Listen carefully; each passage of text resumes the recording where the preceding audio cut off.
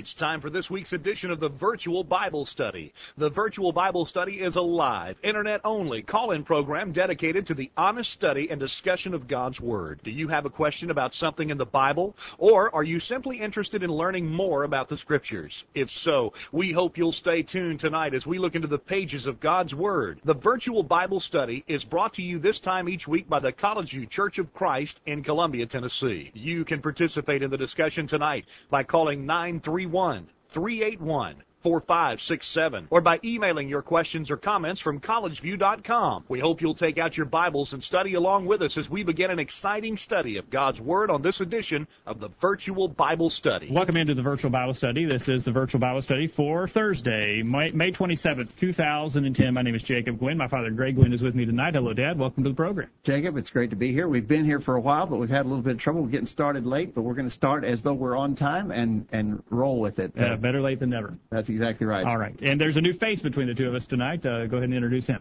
Clay Gentry joins us tonight. Clay preaches here in our immediate area, and we're glad to have him with us tonight, participate in a study. We have talked about this subject before on the Virtual Bible Study, but we had an email from a listener that prompted us to investigate that again.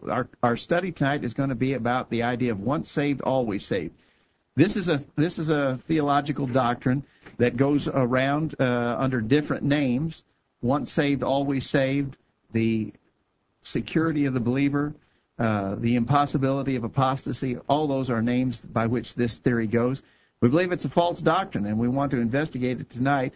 Again, our study was prompted by an email from a listener named Rex. We're going to get to his email a little later in the program.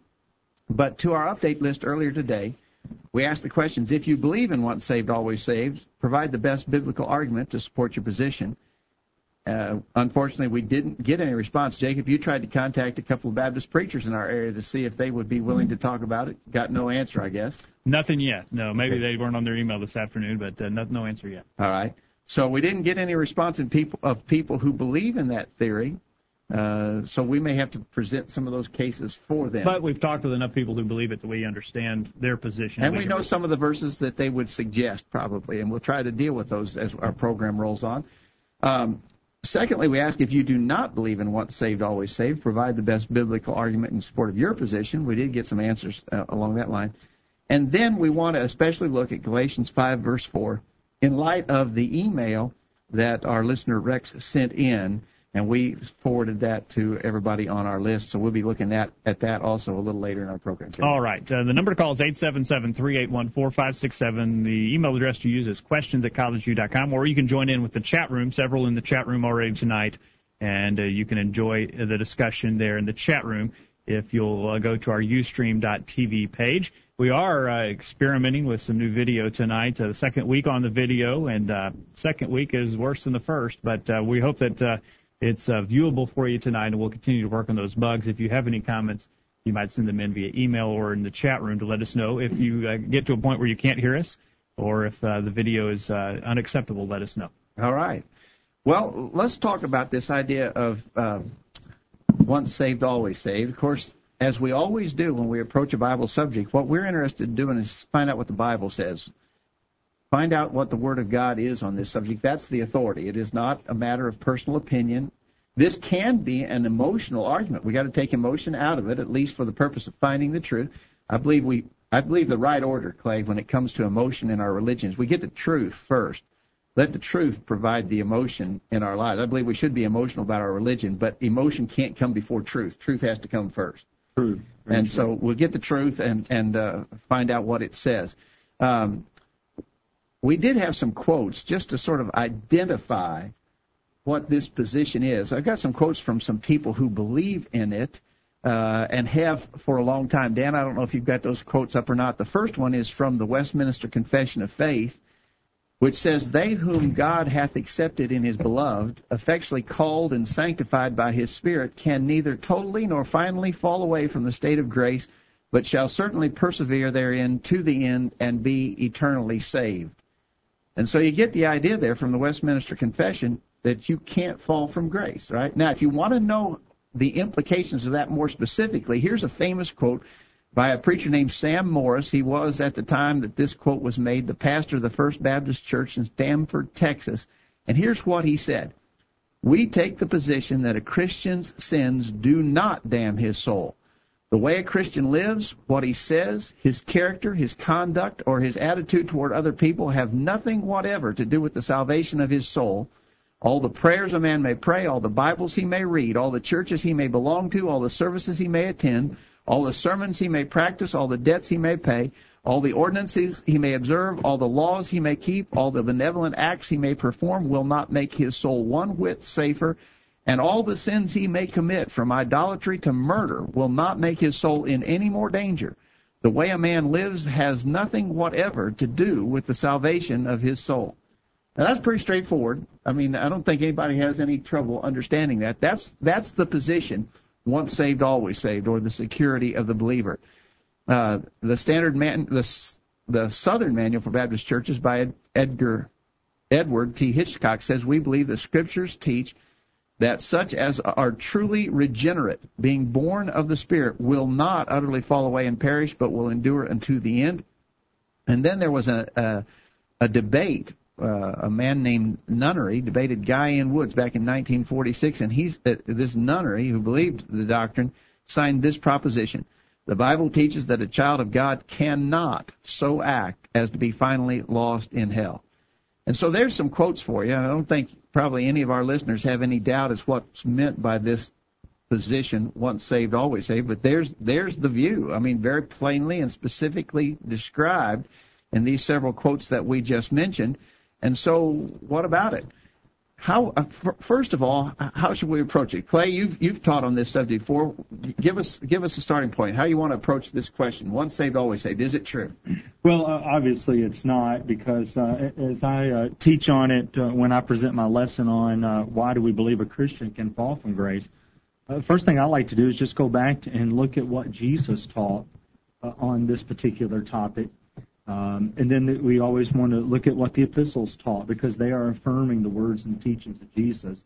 And then the third thing I like to do is I like to just look at some of the Christians in the Bible, some of those who were followers, who were saved, but did so conduct themselves as to fall from grace and to be eternally lost. All right, let's start with the first suggestion that you had.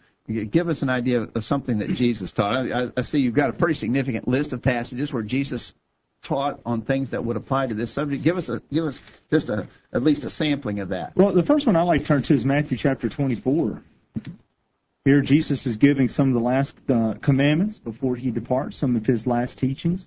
And there in verse 45 of Matthew chapter 24, he says, "Who then is a faithful and wise servant, whom his master made ruler over his household, to give food in due season? Blessed is that servant whom his master, when he comes, will find so doing. Surely I say to you that he will make him ruler over all of his goods. But if that evil servant says in his heart, my master is delaying in coming, he begins to beat his fellow servants, the master of that servant will come on the day when he is not looking for him, and at that hour he is not aware, and he will cut him in two and appoint him his portion with the hypocrites. There shall be weeping and gnashing of teeth." And so Jesus aptly says, I'm going to appoint people. I'm going to put them in charge. I'm going to make them Christians, we might say. And these Christians can either follow him, and they'll be rewarded, or they can begin to follow him and fall away, do evil, and they will go to the place where there's weeping and gnashing of teeth. And I think we both know where that place is at. That'd be hell. That would be eternal punishment. So Jesus is pretty clear in describing the situation there, that a person who could be in his service would then ultimately end up being lost. Well, very clear. Yeah, I think it's even clearer when you just go to the first verse of the 25th chapter. "Then the kingdom of heaven shall be likened to 10 virgins, who took their lamps and went out to meet the bridegroom. Now 5 of them were wise, and 5 of them were foolish." Now we know the rest of the story. The wise virgins, the 5 wise virgins, went in when the bridegroom showed up. Well, who's the bridegroom? Well, that's Christ. And they would go into eternal security, or into eternal paradise. But the 5 who were unwise, the 5 foolish virgins, who were part of the kingdom, who were Christians, who were saved, because this is a parable of the kingdom. That's right. So they were a part of this, and yet they were excluded At the end. At the end. They were excluded. Not because God couldn't save them, but because of their own actions because and of their actions. That's exactly right. So, again, there's a sampling. There's more that Jesus taught that we could emphasize concerning the idea that people who were in a relationship with the Master could lose that relationship and be lost eternally. Jesus taught along that line. As we pointed out before, Jesus, more than anybody else in the New Testament, talked about hell, about eternal judgment, about the possibility of being lost. And in these concepts, he suggested that among those who would be lost, some who were in a relationship with the Master to begin with, but lost it. And, Clay, what about the parable of the sower? There's another one. Well, the parable of the sower there in Luke chapter 8 is a really good one. That's a really good one because Jesus gives us his own commentary on that as to what the meaning of it is. Mm-hmm. And when you look there in Luke chapter 8 and you look at verse 6, it says, some of the seed fell on the rock, and as soon as it sprang up.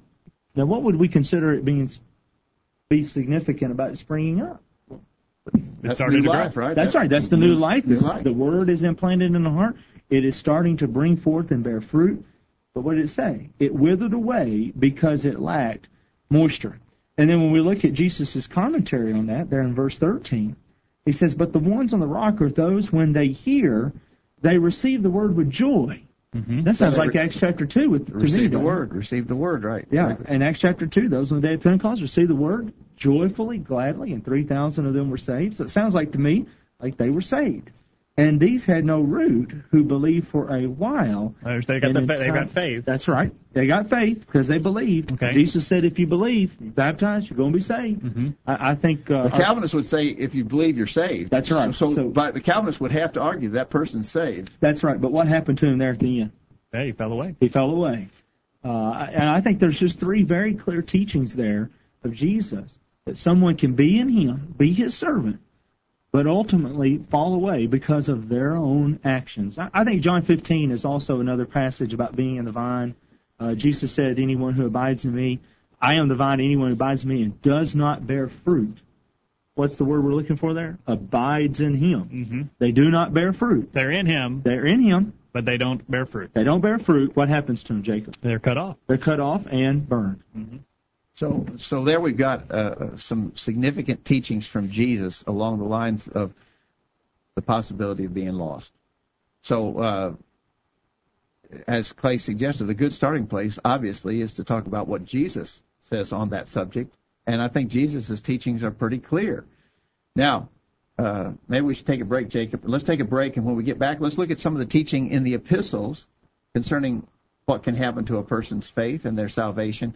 And we'll go to that right after this break. All right, we're going to go to a break, and when we get back, we look forward to taking your call. The number to call is 877-381-4567. The email address to use is questions@collegeview.com. Take a minute and let us know how you're hearing us and how we look. Technically wise, we know we don't look that great visually, not too pretty, aesthetically, but technically, how's the video looking? And we look forward to hearing from you. Don't go anywhere. We'll be back right after this.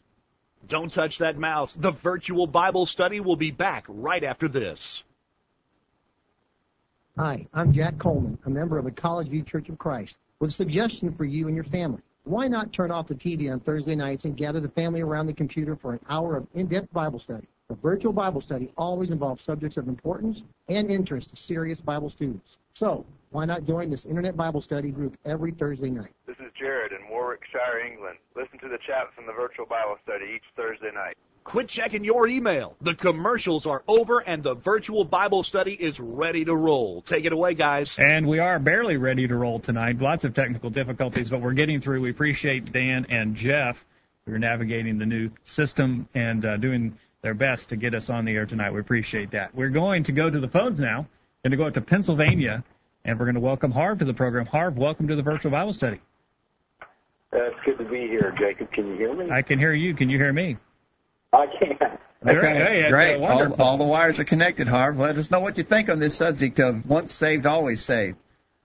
Well, just a couple of scriptures. One from the Hebrew writer in chapter 2, Hebrews chapter 2 and verse 1. It says, "Therefore we must give the more earnest heed that things we have heard, lest we drift away." There's an idea there that we can drift away from something, And to kind of proceed with that thought, in chapter 3 and verse 6, it says, "But Christ as son over his own house, whose house we are, if," and there's a condition there, "if we hold fast the confidence and the rejoicing of hope firm to the end." So there's an idea there. You've got to hold on to what you've been given firm to the end. And there's an admonition, a warning there for that. Also, later in that chapter, for we become partakers, this is verse 14, we become partakers of Christ if we hold the beginning of our confidence steadfast to the end. When you put those things that were written there with the Hebrew writer, along with what Paul wrote in 1 Corinthians 15 about the gospel, he said, "Moreover, brethren, I declare to you the gospel which I preached to you, which you also received, and in which you stand, by which you are saved, if you hold fast that word which I preached to you, unless you believe in vain." And so all of those passages that you're suggesting, Harv, have that important word "if" in them. And that's the word, of course, that conveys conditionality. In other words, it's going to happen, but it only happens based upon us fulfilling the condition. The promise is there, but it's not an unconditional promise. It's dependent upon what we do. That's absolutely correct. Well, you're exactly right. And I in ordinary, everyday speech, when people hear that word, they understand it means it's a dependent thing. It's not an unconditional thing. It's conditional. And it's a little bit frustrating why people can see that same word in the Scriptures and ignore its implications. Well, if you think about it, it's a lot easier to look at conversion as a finish line rather than a starting line. I mean, if it's just a finish line, then it really doesn't matter how I live my life. I'm okay from this point forward, and it really brings no responsibility to live and be converted. True conversion, true repentance. You have to show fruit to that repentance. You know, Harv, I've heard it expressed before as that this doctrine is actually an invitation to low living. In other words, if you didn't think it mattered, then it'd be very easy to not even try to live a righteous life. If you're saved and you can never be lost, that would just be an invitation to you to do whatever you please and not even make effort to live the way God instructs us in His Word. I think that's the ultimate conclusion you have to come to if you embrace that doctrine. Exactly right. Well, Harv, we appreciate your participation with us tonight. I hope you can hear us okay in Pennsylvania. We can. I use Skype and it worked, and I thank you for the opportunity. Oh, you're on Skype tonight? Yes, I called through Skype. All right, good deal. So we got all kind of technology working on both ends here tonight. Lots of. Thank you, Harv. Good Thanks, to hear Harv. from you tonight. Bye-bye. Lots of opportunities for technical difficulties, too. So hold on tight. We appreciate Harv for going to the trouble to contact us tonight. And Harv mentioned several verses from Hebrews that suggest the idea of the conditionality of our salvation and security. And I have just been noticing in the chat room, and Jack in the chat room has mentioned several. Hebrews 6:6, Hebrews 10:26 through 31, Hebrews 12:25. Sharon mentions Galatians 5:4. Now, that's the one we're going to get to later in our program. That's the one that Rex emailed us about. And then Jack has also mentioned 1 Corinthians 15, verse 2. I think it's 1 Corinthians 15, verse 2. So several suggested verses are coming in the chat room regarding arguments that can be made that show the idea that once saved, always saved is not a biblical concept. All right. We'll continue to look at the Scriptures. We'll contrast them with some of the quotes that we've noted and some other quotes as well, where people say there's no way you can go to hell, with what the Scripture tells us, conditionality based upon whether or not we will enjoy an eternity in heaven based upon how we live. Let us know your thoughts. 877-381-4567. Send your emails to questions@collegeview.com. So we've looked at what Jesus said about the possibility of apostasy play, and didn't stop there. As we go through our New Testaments, over and over again, the New Testament writers warn us about the danger that we could fall away. You know, if we wanted to just add just a couple of more to this, Romans chapter 8, verse 13 would be a good one that we could look at. Romans 8:13. Actually, going back to verse 12 to set the context, he says, "Therefore, brethren," Paul, inspired by the Holy Spirit, knows that these are his brethren, so they're saved, right? "We are debtors, not to the flesh, to live according to the flesh. For if we live according to the flesh, we will die. But if by the Spirit you put to death the deeds of the body, you will live." All right, now here's a quibble for you. All right, give it to me. I've heard people who take this view, once saved, always saved, that if you sin and if you continue and persist in sin, God will just strike you dead and take you on to heaven. And so they would argue in verse 13, if we live after the flesh, ye shall die. In other words, God will just strike you down. He'll strike you dead. But that doesn't mean that you'll lose your salvation. You might die physically. He'll strike you dead. But the problem with that view is that take the verse on. Yeah. If ye through the Spirit do mortify the deeds of the body, ye shall live. If you're taking that view on the first part, then you'd have to argue from the second part that you could potentially live forever. Ever. That's right. If you lived a righteous life, that you would live forever and ever. So obviously the verse is talking about spiritual death, not physical death. Well, I'm glad that our once saved, always saved person believed in it. Actually made a comment over here. All right. Let me give you one that you can't refute. Okay. All right. I think the verse is a good one, obviously. I know. 1 Timothy 4:1. And Sharon in South Carolina has referenced 1 Timothy chapter 4, so good timing, Clay. Yeah. Now the Spirit expressly says that in latter times some will depart from the faith, giving heed to deceiving spirits and doctrines of demons. Just wonder if Paul might have had this in mind. Depart from the faith. Depart from the faith. Mm-hmm. Now, you can't depart from a place that you're not residing yet. I departed from my house. Come over here. You were in your house to begin with. Because I was in my house to begin with.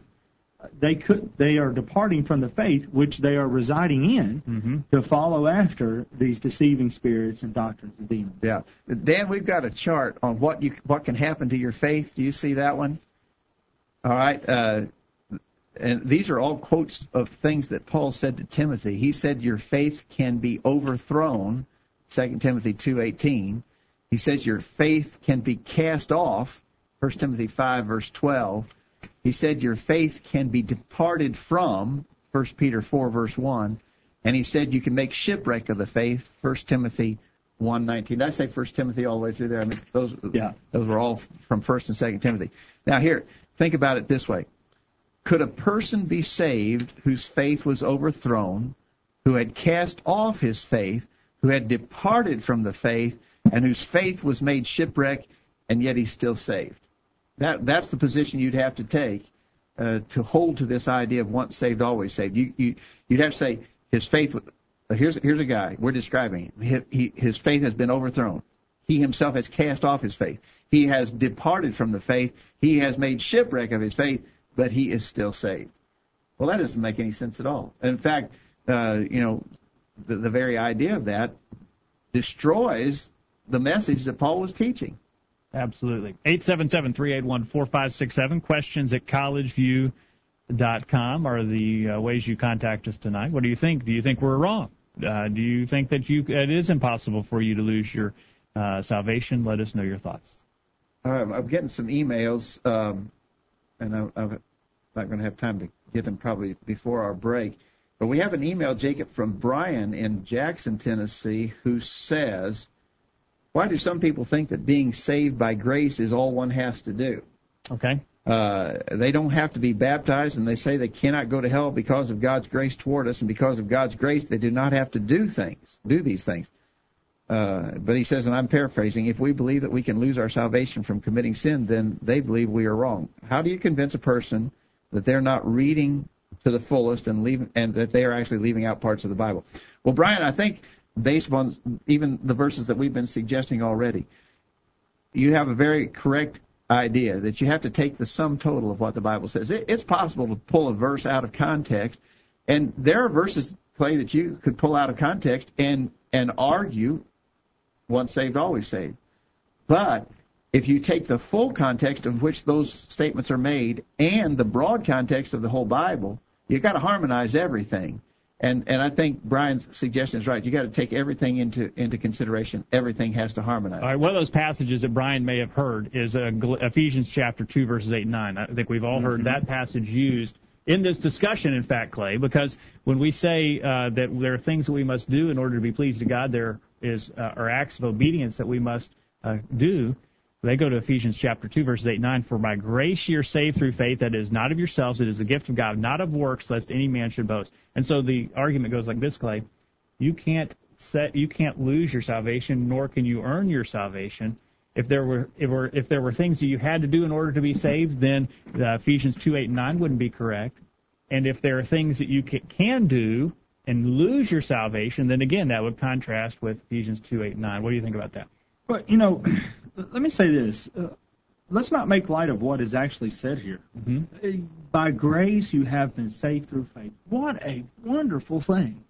That is a fantastic thing. And by no means, by questioning this doctrine or bringing up any of these other passages about losing our faith or falling from grace or losing our salvation, are we mitigating or saying that these verses like this doesn't have any power. But Jesus said, and actually Peter said in 2 Peter 2, that there are things we're supposed to do. We're supposed to add to our faith. Okay. And that, which is one of the passages that I have written down that we could look at a little bit later on. But when we are adding to our faith, when we're doing those things that Jesus has called for us to do through the Spirit, through the apostles, through the Word, then we can have great confidence in our faith. And I think we'll probably explore a little bit of that, at least by the end of the show, maybe not right at this moment. All right. What about the idea, though, that if you have to be obedient, then that somehow negates the grace of God, and it somehow equates with you earning your salvation? Because I think this is the crux of the argument from the Calvinistic approach to the once saved, always saved doctrine is, if you have to be obedient, if you have to live by the instructions that God has given in His Word, then that would mean then you're earning your salvation. Well, there's a difference between earning something and meeting conditions. And Okay. I think that's the problem. A lot of people try to equate the two, that if there are any conditions placed on a thing, that means necessarily that you are earning it. And I don't agree with that. Jacob, if I said, I will give you $1,000 a day, every day, if you will promise and verify that when you get up every morning, you do 5 push-ups. So I want to give you $1,000 a day on the condition that you do 5 push-ups every morning, first thing out of bed. Now, if you did the 5 push-ups, could you justifiably say that you had earned the $1,000? Well, no. There's nothing in doing those push-ups that would justify being paid $1,000 for it. It's a condition you have to meet. You haven't earned it, but it's a condition you have to meet, and you have to verify that you've met the condition in order to receive that $1,000 gift. It's still a gift. You haven't earned it. And that's the way it is with salvation. Initially, we have to obey the gospel plan of salvation. Upon hearing, we must believe, repent of our sins, confess our faith in Jesus, and be baptized. Those are the initial conditions of salvation. That puts us into Christ. And we haven't earned that. I mean, that's just obedience. That's meeting conditions. Certainly, that doesn't earn us what Jesus did for us on the cross. They're not even in the same league. There's no way that doing those simple first steps of obedience means that I am worth what Jesus did for me on the cross, that I earned what He did for me on the cross. It's not so. We don't believe that. Nobody teaches that. Furthermore, I have to be faithful unto death, Revelation 2, verse 10, in order to receive a crown of life. But being faithful, Jesus said it well in John 17, verse 10, when you have done all that you've been commanded to do, say, I'm an unprofitable servant. I've done that which was my duty. We will, if no matter what we do or how much we do, we will never be able to say that I have earned my salvation. But those are still necessary conditions. So it's the difference between meeting conditions to receive a gift versus earning. Nobody is saying we earn, but we're saying there are conditions to receive the gift. Okay. Let's go to a break. In Jennings, Florida tonight, Nick is listening. He references Titus chapter 2, verses 11 and 12. For the grace of God that bringeth salvation hath appeared to all men. Talking about the grace of God, it's appeared to all men. What does it do? It teaches us that denying ungodliness and worldly lust, we should live soberly, righteously, and godly in this present world. God's grace, Nick says, teaches us to do things and things we are not to do. So it tells us what we need to be doing, tells us what we ought not to be doing. We're not earning our salvation. We're just complying with the instructions that God has given us. We appreciate Brian for his question tonight, and we appreciate you listening. We hope that you'll stay tuned throughout this break. As we go to a break, hit this week's bullet point, and when we come back, we go for the second half of the hour, delayed by 15 minutes tonight, as we discuss once saved, always saved. Let us know your thoughts. Join in on the discussion now. Don't go anywhere. We're back right after this. Enjoying the virtual Bible study? Email a friend during this break and tell them to join in on the discussion. There's more exciting Bible study after this commercial. Now you can listen to a podcast of a recent sermon every week. Find out more at collegeview.com. There's more of the virtual Bible study right after these important messages. I'm Joel Gwynn, and a member of the College View Church of Christ, with something for you to think about regarding our children. A survey published in the periodical Pulpit Helps analyzed the question of faithfulness among the children of churchgoers. The results are interesting. It was found that faithfulness in kids was not a function of the size of the congregation, the number of classes and special programs sponsored by the church, the effectiveness of the youth minister. Instead, here is what was discovered. In cases where both parents were faithful and active, 93% of their children remained faithful to their religious training. When only one parent was faithful and active, the percentage dropped to 73%. When parents were only reasonably active, attended services, but that's all, their kids remained faithful only 53% of the time. And finally, when the parents attended assemblies only infrequently, the children endured at a mere 6% level. The results of this survey are interesting, but not terribly surprising. We've known all along that people, including children, often learn more from example than from the words they hear. That's why Jesus said, "Let your light so shine before men, that they may see your good works and glorify your Father which is in heaven." Matthew 5:16. Parents, have you considered applying Jesus' concept right there in your own home? Are you letting your light shine before your kids? Survey results, our own common sense, and the Bible tells us that this is the only hope that we have to bring them up fearing God. This is Greg Gwynn with this week's Bullet Point. We have, unfortunately, heard too often about church members who get upset with something, develop a bitter attitude, and finally announce that they do not intend to return. Someone will inevitably report that, quote, he quit the church. We think this terminology fails to fully describe what has actually happened. In reality, he decided to forsake the Lord. It is hard to imagine how someone could fail to honor the one who suffered so much and died such an agonizing death in his behalf. No matter what one's circumstances may be, it would never justify abandoning the one who gave his all. Anyone who contemplates quitting the church should stop to consider that doing so will in effect crucify afresh the Son of God and put him to an open shame. Hebrews chapter 6, verse 6. Furthermore, the quitter is turning his back on his faithful brethren. These are the very people who care deeply for his spiritual well-being. They have likely made great efforts to encourage him, support him, and help him. Prayers have been made for and about him, and various acts of kindness and concern have been directed his way. There are no truer or more devoted friends than these, but the embittered church member is determined to walk away from these relationships. Of course, the deserter is also abandoning the responsibilities that he assumed when he became a Christian. He refuses to take up his cross, Matthew 16:24, and shows that he intends to permanently neglect all of his duties. In reality, the one who abandons his spiritual commitments is enlisting in the devil's ranks. He is throwing his support to the evil one who endlessly fights against the kingdom of God. In effect, he is saying that the church doors should be closed and permanently locked. If it were up to him, this would be the outcome. So this church quitter has denied the Lord,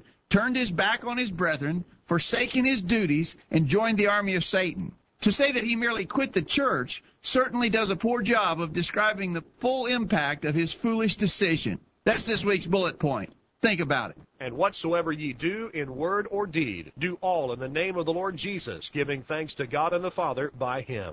Colossians 3:17. Now, back to the program.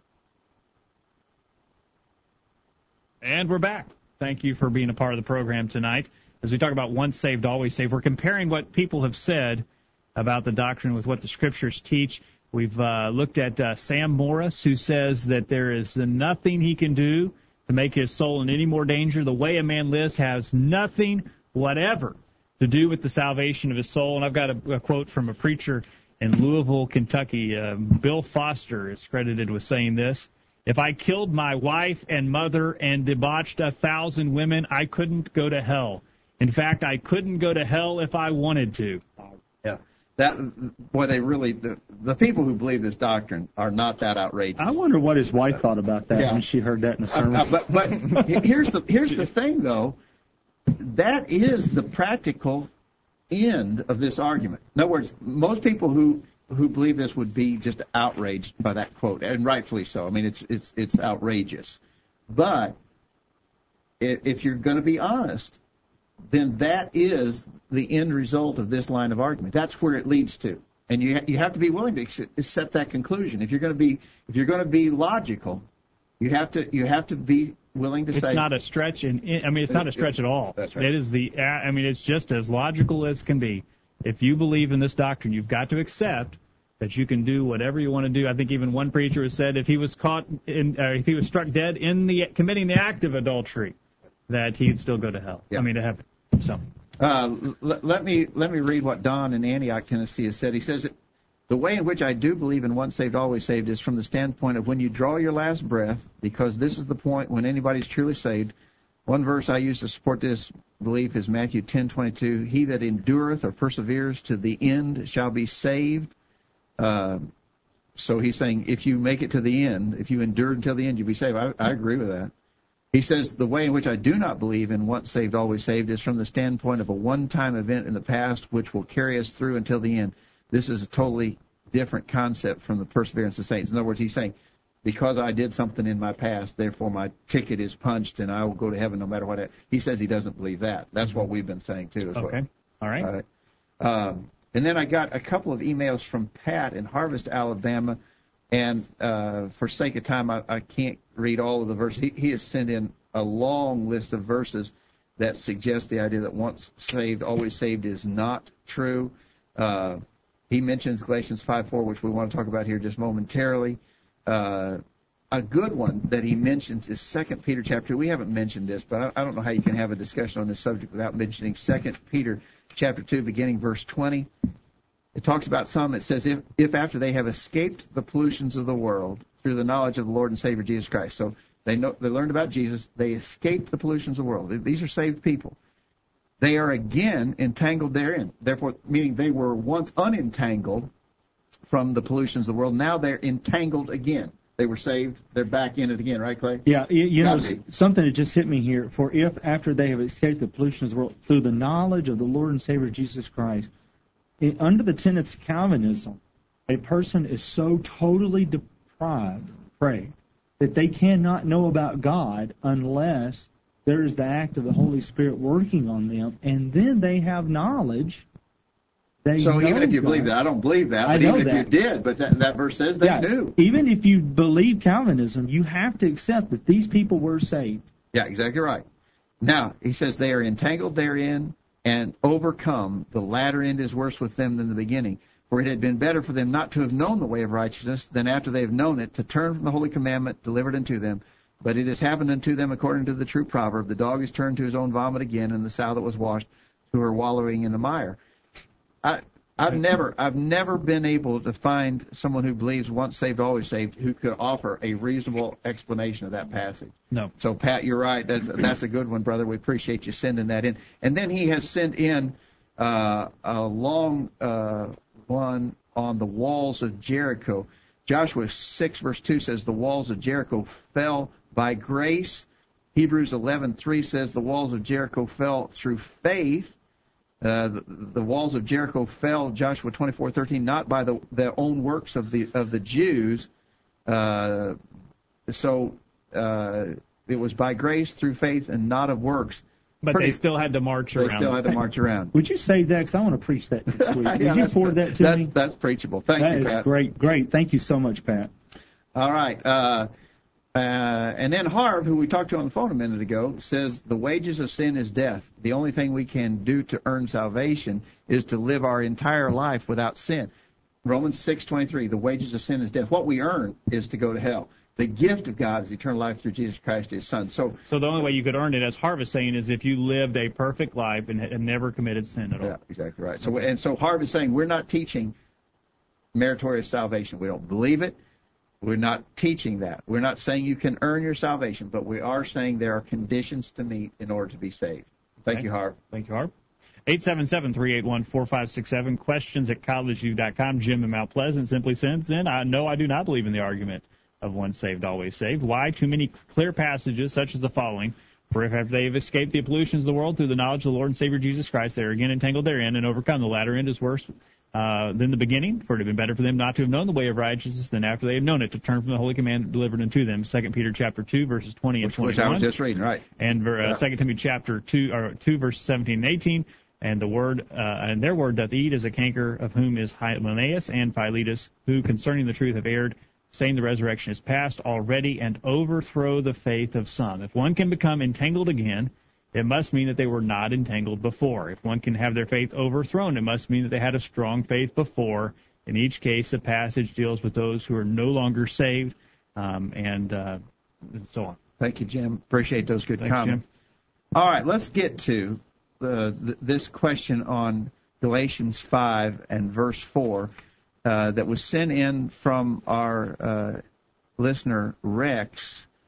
And he believes that we have mistakenly used Galatians 5 and verse 4. Now, let's read that just to get it on the table for our discussion. And certainly we have used this. Jacob, I know that you and I have both referred to this many times on the virtual Bible study. Galatians 5 verse 4 says, concerning those who want to be justified by observing parts of the Old Testament law, circumcision in specific, says, Christ has become of no effect unto you. Whosoever of you are justified by the law, ye are fallen from grace. Mm-hmm. Now, that idea of circumcision is not terribly critical to our discussion tonight. We have just used the expression fallen from grace. And the old illustration that I think highlights this so easily is you can't fall out of a boat unless you were first in the boat. In other words, you can't fall out of something that you weren't in. And so concerning grace, you can't fall out of grace unless you were first in grace. And so this is talking about some people who were saved, and you can fall out of that saved condition. You can fall from grace. That's the way we've used that verse before. Now, Rex says that he thinks we've misused the verse, and he has I don't think he wrote this. I think this is a quotation from an article perhaps that he had. I'm going to read it real quickly to get it out there for our listeners. He says, in what way had those seeking to be justified by the law fallen from grace? The correspondent assumes, and I think that suggests us, our position assumes, but does not prove that to fall from grace proves that you once received saving grace. Evidently, the same assumption would follow that one who is severed from Christ was once joined to him savingly. Aside from the contradictions of such a position that it creates with plain assertions of Scripture elsewhere, the fact of the matter is Paul is addressing those who were seeking to add to faith in Christ the single act of obedience encompassed in circumcision. Clearly, the Judaizers were not saying you did not have to believe in Christ, nor were they importing the entirety of the law of Moses. Paul argues inconsistency on their part as part of his refutation of them. Instead, they were adding a select list of things one had to do in addition to faith to be right with God. Paul has already laid out the stark contrast between the path marked by law-keeping obedience and that marked by grace-inspired faith in Christ. One cannot go down both paths. These men were still seeking their justification. Unlike true believers who look back on theirs, Romans 5, verse 1, they had not yet found peace with God by faith in Christ Jesus alone, and Paul says they never will find it going down the path they're going.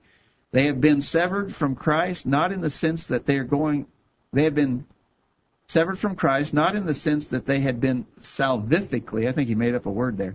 That's a theological word. You're probably not enlightened enough to know that word. They have been severed from Christ, not in the sense that they had been salvifically united to him, and now he was failing to save them, but that by seeking to be made justified by something other than the faith alone, they were severed from the only true source of life in Christ.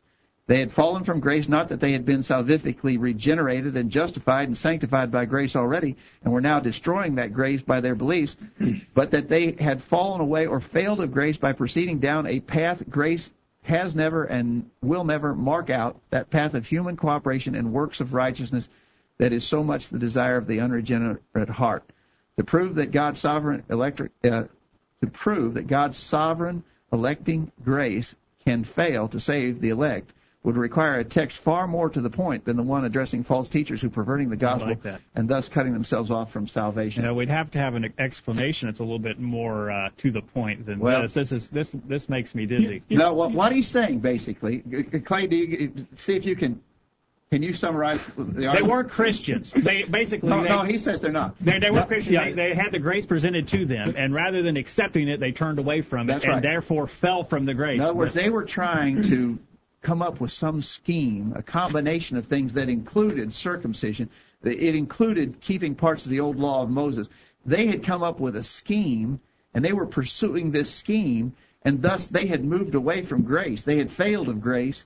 They had fallen away from the grace that would save them, which is taught in the Scriptures, faith in Jesus Christ, and obedience. Of course, he doesn't believe in acts of obedience. But in other words, they were coming up with a scheme that's not taught in the New Testament, and that's why they were not going to be in grace, because they weren't going the right way. They'd gone some man-made way.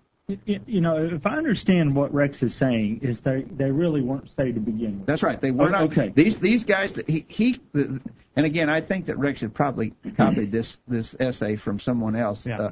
But the concept is they were not saved yet, and they were not going to be saved because they were going the wrong way. Now, I can see that if it was a situation like Acts chapter 13, where the Jews had rejected the teaching of the gospel, Paul and Barnabas waxed bold and said, "It is necessary the word of God should have first been spoken to you, but seeing you put it from you, and judge yourself unworthy of everlasting life, lo, we turn to the Gentiles." They had the grace presented to them, they turned away from it.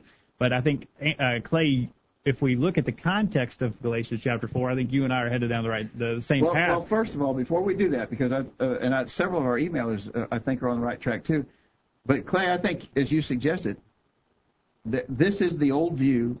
They weren't saved in the first place. It's anybody who's lost, according to the Calvinists, anybody who ultimately is lost was never saved in the first place, right? That's right. And Rex, if you're listening, I just invite you to get your Bible out, and just together, let's read Galatians 1, verse 4. And I got to give Pat down in Alabama some credit for this, because he emailed this in earlier. Let's read we'll start with verse 3. Grace to you and peace from God the Father, our Lord Jesus Christ, who gave himself for our sins, that he might deliver us from this present age according to the will of our God and Father. So that identifies who the letter's written to. Yes. Now I'm going to have to let me play the Calvinist for just a minute. These people were saved because they had been unconditionally elected by the will of our God and Father, and they had received a limited atonement, which is the doctrine that says Jesus only dies for the elect. How do I know? I'm playing Calvinist here. How do I know that these people are saved? Well, we don't agree with that, but I know. But if we did, that's right. Right, go ahead. Just answering it from the Calvinist point of view, when I read verse 4 from a Calvinist point of view, I see, hey, these people are saved because Jesus died for the people that are being addressed to. So whoever this epistle is addressed to were people that Jesus died for. So even the Calvinists would have to argue these are saved people. That's right. That's right. And then in verse 1 of chapter 5, the immediate context, Paul says, "Stand fast, therefore, in the liberty wherewith Christ hath made us free." They're saved. That's right. They're saved. "And be not entangled again with the yoke of bondage." Don't be entangled again with this that they were wanting to bring into effect here and would make you fall from grace. These were saved people. There's no way to deny it. We need to take one more break. And when we come back, you're ready to go. We're going to take a break. I'm going to shut you down. And then we come back. We need to talk about the context of Galatians chapter 5, because I think Acts chapter 15 we tells got us emails about who was from teaching Jim. this. It was not non-Christians who were teaching this. We got emails from Jim in Kansas, who's on this, Jim in Mount Pleasant, Tennessee, and Aaron in Texas, all are on the mark here. We'll get their comments after this break. All right. We're going to take a break and go to the top of the hour. Don't go anywhere. We'll be back after this.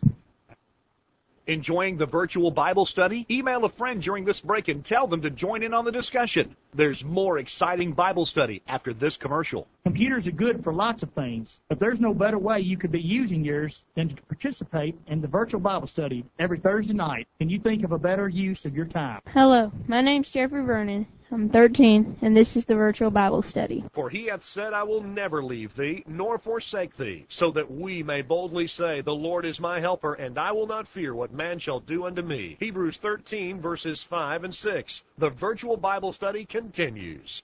And welcome back to the program. We're glad you're a part of it tonight. We appreciate you bearing with our technical difficulties as we continue on and talk about the doctrine of once saved, always saved. Clay, I interrupted you in mid-thought there about this. Go ahead. Well, we've established already that the people who the Galatians Paul is writing to, they're saved people. Whether you want to look at it from the Calvinist point of view, which we don't hold, you have to admit they're saved. If you look at it from a biblical standpoint, which we believe, they're saved people. And yet we see here, and I'll just point out two passages for time's sake. Look at verse 6 of chapter 1.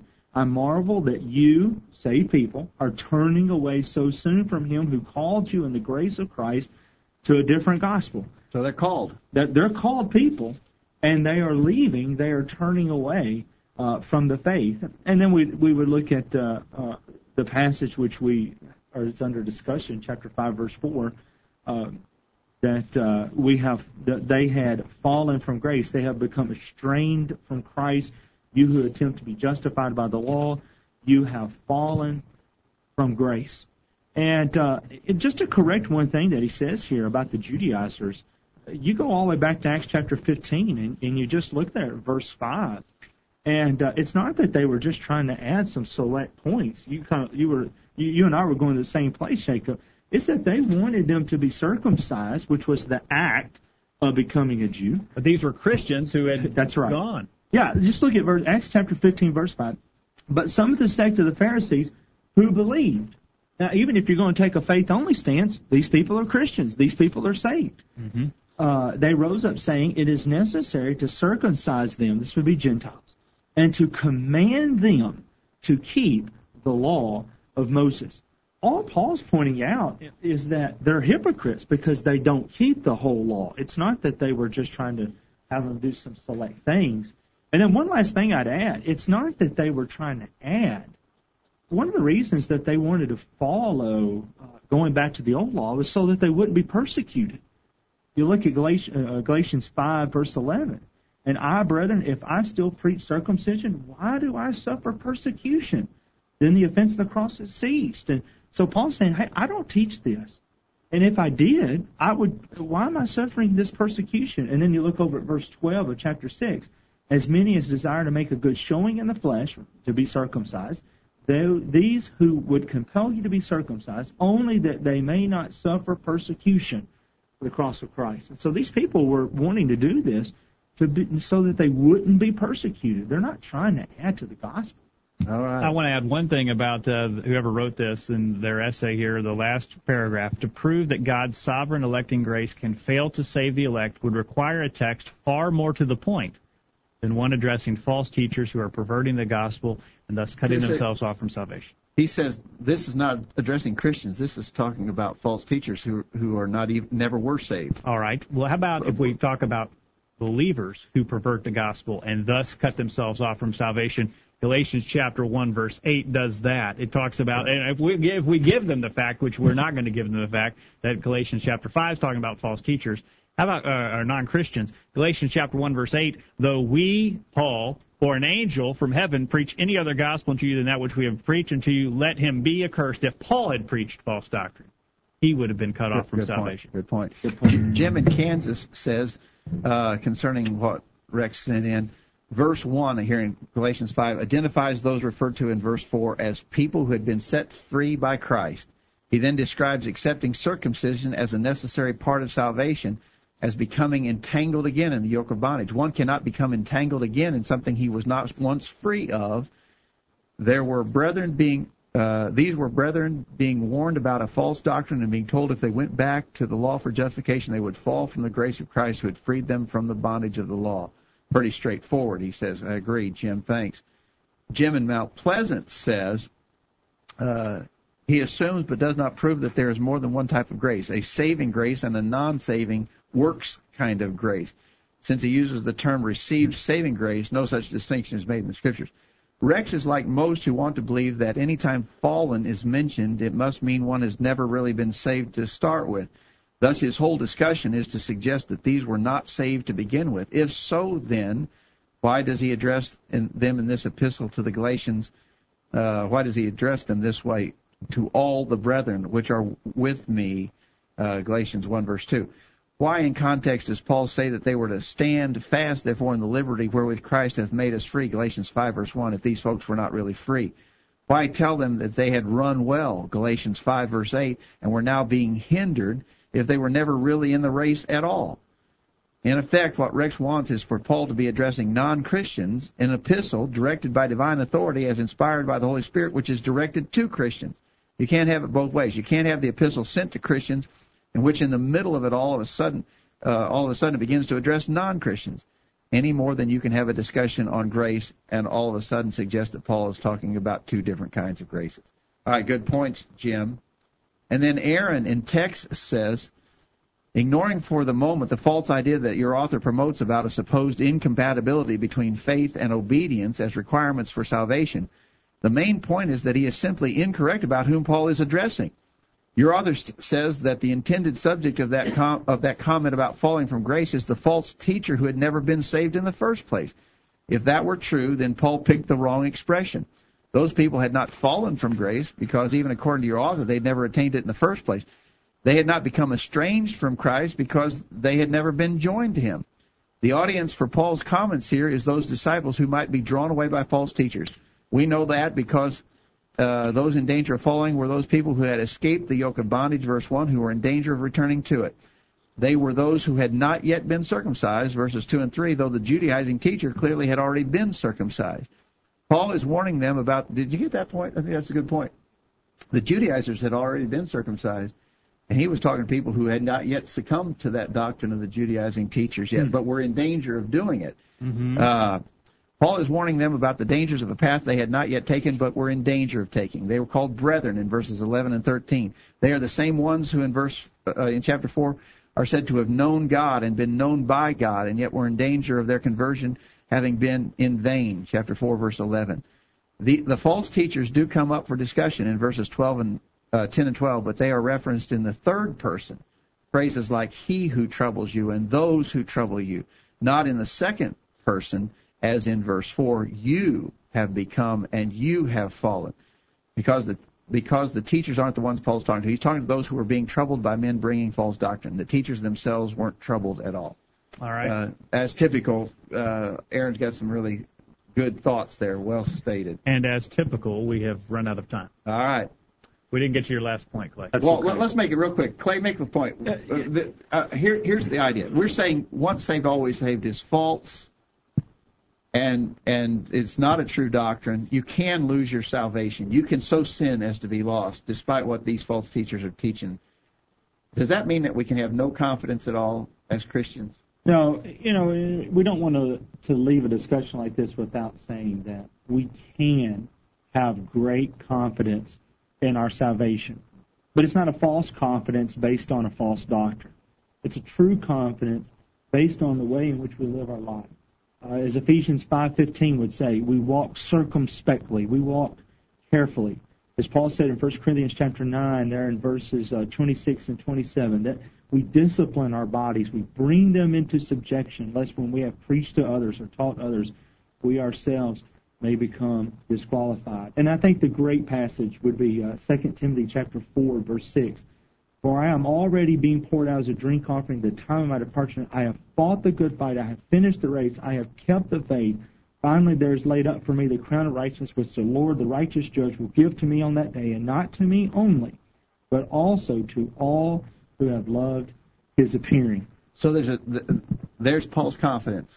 He spoke with great confidence, and we can have that same confidence, but it is not some kind of a false. We don't achieve that confidence by deriving some kind of a false theory that's not supported in the Scripture, the false theory of once saved, always saved. That's right. And I would just end with this. In 2 Peter chapter 1, beginning there in verse 5, Peter said, for this very reason, given all diligence, add to your faith virtue, and to virtue knowledge, knowledge self-control, to self-control perseverance, and perseverance godliness, godliness brotherly kindness to love. For if these things are yours and abound, You will neither be barren nor unfruitful in the knowledge of our Lord Jesus Christ. For he who lacks these things is short-sighted, even the blindness, and has forgotten that he has been cleansed from his old sins. He says now, verse 10, Therefore, brethren, be even more diligent to make your call and election sure. For if you do these things, do what? Add to your faith, grow every day as you serve God, then you will never stumble, and an entrance will be supplied to you abundantly into the everlasting kingdom of our Lord and our Savior, But Jesus there's that Christ. important word "if" again. And you know, what this does, having confidence in our salvation based on the fact that we're serving the Lord faithfully, that calls us to a higher life of living. Is that kind of how you said it? That once saved, always saved calls us to a lower... invitation to low living. Low living, that's Yeah. right. And this is an invitation to higher living. Very good. If we don't stop now, Clay, your wife will never let you come back. Yeah. Good study tonight. Thanks, guys. I appreciate it. We apologize again for our technical difficulties, and we'll make a commitment to try and have that all ironed out by next week. We thank those of you who stuck with us through our difficulties last week and this week, and we're going to try to get this all ironed out, Jacob. Thank you, Clay, for being here tonight. Thanks, guys. And Dad, thank you for your time. Thanks, Jacob. And thank you for being on the Thanks, other end Dan. tonight. Thanks, Jeff. And Dan and Jeff are running the controls tonight. We're glad that they're here tonight. Thank you for being a part of the program. We hope you'll make plans to be back here next week for another edition of the Virtual Bible Study. In the meantime, we encourage you to put God first in your life, study His inspired Word, the Bible, and live by it every day.